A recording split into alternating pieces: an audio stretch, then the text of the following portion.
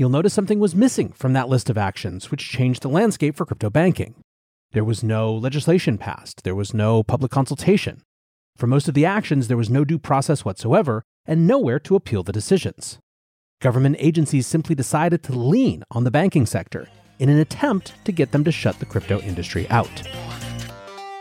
Welcome back to The Breakdown with me, NLW.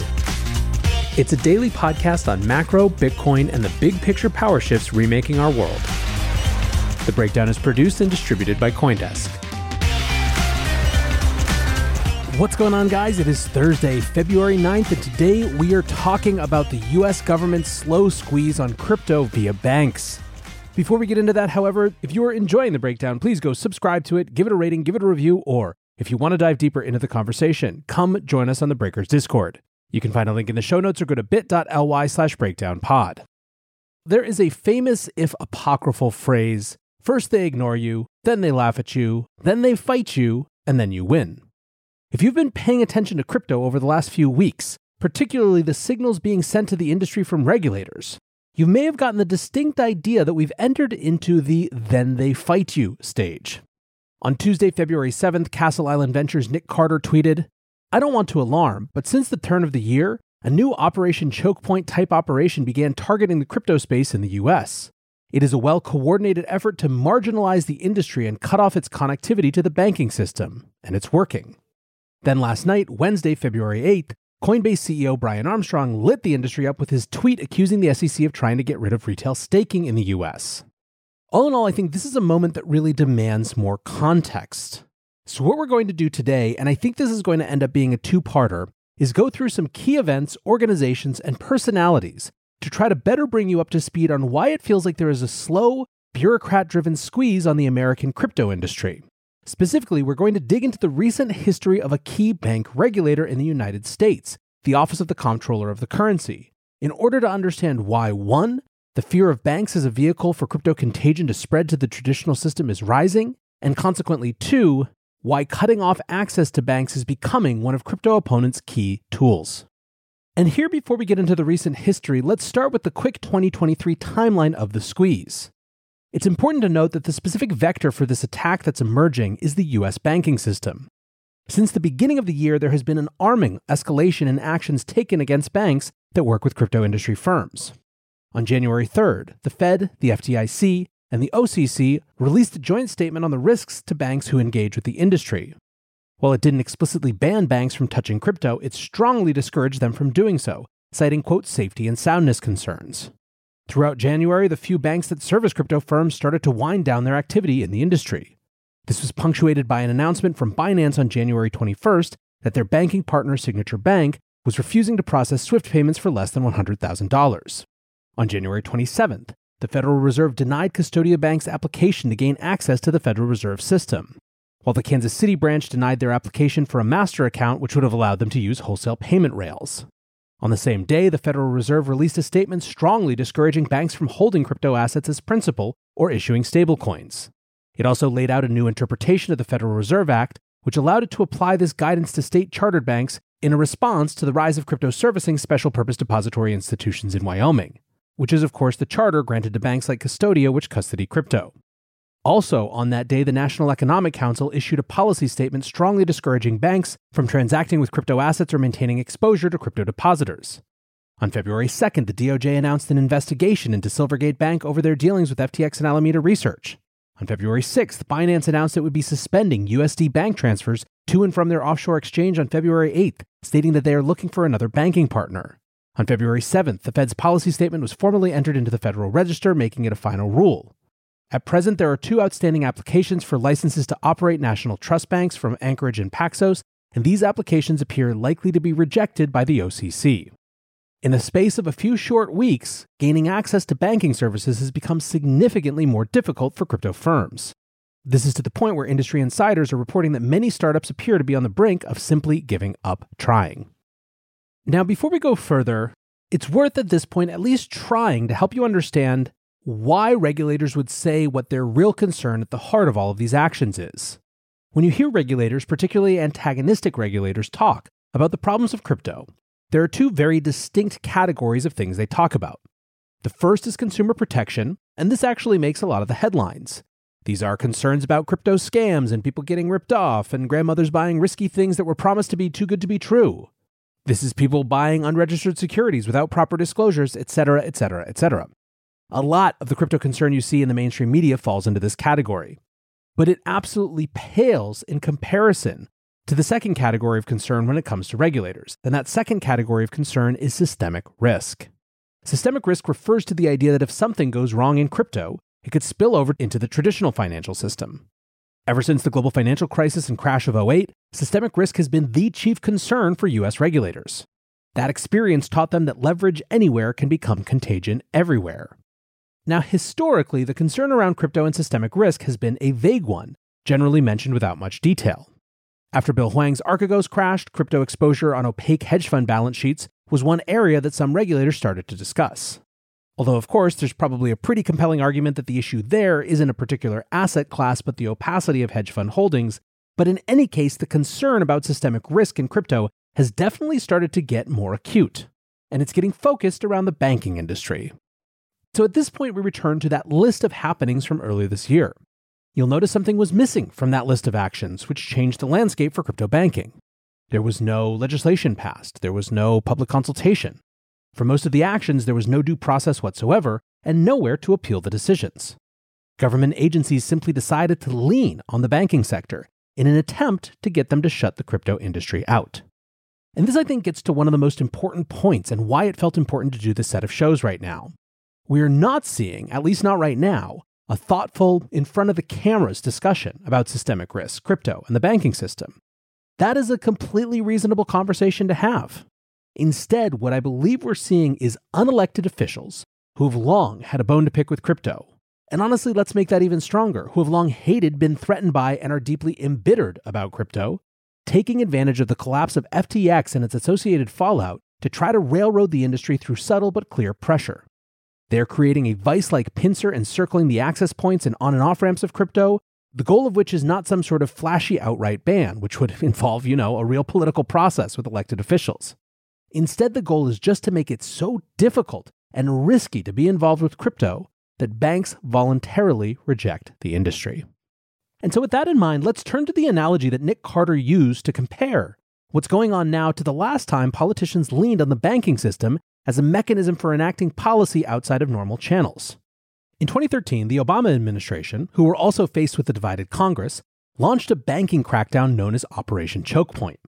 After seeing success in their policy to shut out the offshore online poker industry from banking services in previous years, the administration expanded the program, suggesting to the banking sector that they should rethink their relationship with other industries viewed as unsavory or politically out of favor. The program began with the payday lending industry, but quickly escalated to include gun sales and adult entertainment. Ultimately, the operation expanded to 30 different industries. The original grounds of the operation was to crack down on banks that were facilitating fraud, judged by a high ratio of chargebacks and disputes. By the end of it, however, industries were being redlined based on nothing more than a risk of reputational harm. Indeed, often financial institutions were investigated without having experienced any losses whatsoever. Importantly, throughout all of Operation Choke Point, no law was passed to enable it. None of the industries that were squeezed out of banking services were illegal. In this case, there wasn't even ever written guidance issued. Banks were simply warned of increased regulatory scrutiny if they didn't toe the line. When Obama left power, the program came to a formal close in 2017, but its effects have lingered. Many major banks continued to refuse service to controversial industries like firearms and fossil fuels. Banks continue to ascribe higher risk ratings to industries they think might draw criticism from the government of the day, even in the absence of any guidance. Market purists, of course, have reasons to see this as the government intervening in normal market processes in a way that is hugely anti-capitalist. There are others, though, who see governments as just one more type of market actor, and in their view, exerting power to lean on the financial system is a completely legitimate, if perhaps not first choice, mechanism for driving what they see as important change. Alas, as is always the case with government overreach in a democratic system, one has to examine not just how an expansion of power is useful when your preferred group or party is in power, but how that power might be used when the other folks take power later. The obvious but still very useful example is guns and abortion. For those liberal supporters of something like Operation Chokehold who didn't at all mind there being more financial pressure on guns and firearms companies, how might they feel if the same techniques were turned towards Planned Parenthood? Seen in that light, the tactics start to feel pretty undemocratic, regardless of who is deploying them. Join CoinDesk's Consensus 2023, the most important conversation in crypto and Web3, happening April 26th through 28th in Austin, Texas. Consensus is the industry's only event bringing together all sides of crypto, Web3, and the metaverse. Immerse yourself in all that blockchain technology has to offer creators, builders, founders, brand leaders, entrepreneurs, and more. Use code BREAKDOWN to get 15% off your pass. Visit consensus.coindesk.com or check the link in the show notes.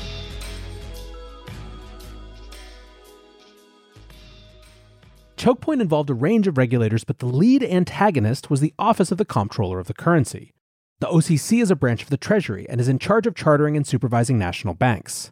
Despite it being the regulator with maybe the least name recognition for crypto industry folks, the OCC plays a huge part of our story. Where we pick up that story is when Brian Brooks joined the Office of the Comptroller of the Currency in April 2020 as Chief Operating Officer and First Deputy. At the time, this was an extremely notable appointment in the crypto industry, as the role Brooks left to head the OCC was Chief Legal Officer of Coinbase. To have an executive from one of crypto's most important companies move to the USA's chief bank regulator seemed destined to be a boon to the industry, if only from the standpoint of having someone in power who actually understood the digital asset space. However, the move became even more significant when less than 2 months later, on May 29th, the then Comptroller of the Currency stepped down and Treasury Secretary Steven Mnuchin appointed Brooks to the role. Now, careful observers who remember this might have a question at this point. Steve Mnuchin never seemed to be much of a fan of crypto. He continuously spoke out against Bitcoin and crypto throughout 2018 and 2019, saying, for example, that they pose a threat to national security. Mnuchin is widely assumed to have been behind and in fact maybe have literally drafted then-President Donald Trump's tweet where he said, "I am not a fan of Bitcoin and other cryptocurrencies, which are not money, and whose value is highly volatile and based on thin air." Mnuchin even used his lame duck period after Biden was elected to try to enact stringent new rules against crypto wallets. So what the hell was he doing hiring someone who seemed like such a crypto guy in the role of head bank regulator? Well, Coinbase was far from Brian Brooks' first rodeo, and many of his background qualifications gave him a great resume for the bank regulator job. Before joining Coinbase, he was the EVP, General Counsel, and Corporate Secretary for Fannie Mae from 2014 to 2015. And before that, from 2011 to 2014, he was Chief Legal Officer for One West Bank. Now, One West has a pretty interesting history. In the wake of the global financial crisis between 2008 and 2012, absolute havoc was wreaked in the US banking industry. During that time, 465 banks failed. One of those was Independent National Mortgage Corporation, or the IndyMac Bank. IndyMac at the time was the fourth largest bank run in US history. And when a bank failed, the FDIC, or Federal Deposit Insurance Corporation, sold their assets. On March 19, 2009, a 7-member group led by future Treasury Secretary Mnuchin and including heavy-hitter billionaires including Michael Dell, John Paulson, George Soros, and Christopher Flowers, bought IndyMac and rebuilt it as One West, which came out of the gate with 33 branches and billions in assets. One West very quickly saw some pretty serious controversy. Almost as soon as the bank was rebranded, it began aggressive foreclosure proceedings on thousands of homeowners. In one case, a Long Island judge penalized One West and called their actions harsh, repugnant, shocking, and repulsive, although his decision was later reversed. The details actually don't matter, but the legacy of One West stuck with Steven Mnuchin, who got branded with the nickname the Foreclosure King even after he sold One West to CIT Group in 2015. So now things are getting a little clearer. The Treasury Secretary had previously had a close working relationship with a guy who was certainly by most standards qualified to work as the main bank regulator. And to the extent that Brooks and Mnuchin disagreed about crypto, that didn't stop Brooks from having an immediate impact at the OCC. So in April he joins, and by the end of May he's acting director. First thing in June, the OCC issued an advance notice of public rulemaking, which is a way for the regulator to request information. The notice asked banks and other financial institutions to share what type of crypto-related activities they were involved in, as well as, quote, what are the barriers or obstacles, if any, to further adoption of crypto-related activities in the banking industry? Are there specific activities that should be addressed in regulatory guidance, including regulations? Separately, the advance notice also asked about the use of blockchains in DLT. Quote, what new payments technologies and processes should the OCC be aware of, and what are the potential implications of these technologies and processes for the banking industry? How are new payments technologies and processes facilitated or hindered by existing regulatory frameworks? As he was dropping these advance notes, Brooks also proposed a federal payments charter for fintech companies that would preempt the melange of 50 different state-level money transmitter licenses that companies in the US have to obtain. and his disposition towards the future was clear. In an interview around that time, he said, "My job here is not to protect incumbents, and it's not to preserve the status quo. I'm not curating a history museum here. The job I have is to make sure the bank's charter is flexible enough to maintain a safe, sound, strong American economy, and the shape of banking has to be flexible to accommodate." Still, it was in July where things really heated up.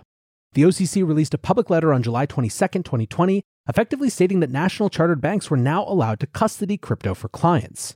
This was a huge change.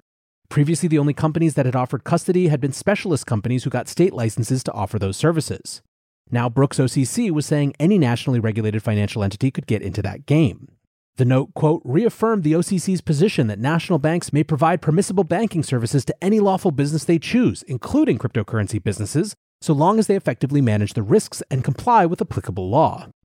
And I think at this point, what you may be starting to understand is that part of the way that we have to see this clampdown via the banking industry is as a story of action and counter-reaction. In September 2020, the next big move at the OCC was publishing fresh guidance on how banks and other federally regulated financial institutions could interact with fiat-backed stablecoins. Basically, they said, you can provide services to stablecoin issuers.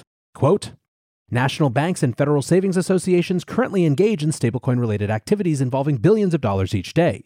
This opinion provides greater regulatory certainty for banks within the federal banking system to provide those client services in a safe and sound manner. By now, Democrats in Congress were not happy. In November 2020, a group of 6 Democrats wrote a sharply worded letter that accused Brooks of all manner of things. That he was spending too much time on crypto during COVID. That he had no business bolstering crypto banking while millions were waiting for relief. Quote, arguably, the immediate needs of millions of at-risk individuals who have not yet received an economic stimulus check and or cannot deposit their funds in a bank deserve greater attention than an effort to increase access to financial services in the banked community via mobile phones. The Democrats also characterized Brooks's actions as unilateral and said that they could put, quote, the entire hierarchy of dollar-denominated financial assets at risk. Quote, the OCC plays an important role in providing stable forms of currency. However, the decisions of your agency have the potential to adversely affect banking and financial activities well beyond your jurisdiction. It might surprise you very little that this didn't really slow Brooks down. On November 20th, 2020, Brooks went directly after Operation Choke Point. Marco Santori, now the chief legal officer at Kraken, wrote that day, breaking, U.S. Officer of the Comptroller of the Currency proposes rule prohibiting banks from discriminating against, quote, legal but disfavored customers like oil and gas biz, independent ATM operators, and of course, crypto companies. Santori goes on. Crypto OGs know the single greatest impediment to widespread adoption has been and continues to be the lack of access to banking services. In its early days, Bitcoin was caught up in Operation Choke Point, and crypto more broadly is still caught up today. Operation Choke Point is a long-standing effort by political powers to cripple the growth of industries that were perfectly legal, but that they found distasteful. Instead of getting Congress to pass a bill outlawing the industry, they just got regulators to make their own lives tough by leaning on the banks to shut down their accounts. First it was adult industries, then non-bank financial services, then of course Bitcoin companies and now crypto companies more broadly. End quote. Now, the OCC's proposal in the Federal Register didn't mention cryptocurrency by name, but proposed that large national banks would only be able to deny financial services to customers on the basis of quantitative, risk-based standards established in advance. In other words, not in response to discrete political pressure. The proposal did explicitly mention Operation Choke Point and used a myriad of examples to explain why it's not the job of banks or bank regulators to make decisions about morals, ethics, and national security priorities. Quote, neither the OCC nor banks are well equipped to balance risks unrelated to financial exposures and the operations required to deliver financial services. For example, climate change is a real risk, but so is the risk of foreign wars caused in part by U.S. energy dependence and the risk of blackouts caused by energy shortages. Balancing these risks is the purview of Congress and the federal energy and environmental regulators. In other words, not financial regulators or institutions. In the same thread I referenced before, Santori said, this proposed rule reads like a basic Bill of Rights for bank customers, one that you'd be shocked to hear didn't already exist. Given the broad monopoly granted to banks today, we should be asking ourselves why on earth this Bill of Rights doesn't already exist. So clearly political tension was rising around the OCC, Brooks, and these fundamental questions of the political role of the banking system. That was reaffirmed when, in December 2020, a group of the same Democrats who had written to Brooks introduced the Stablecoin Tethering and Bank Licensing Enforcement Act, or STABLE Act.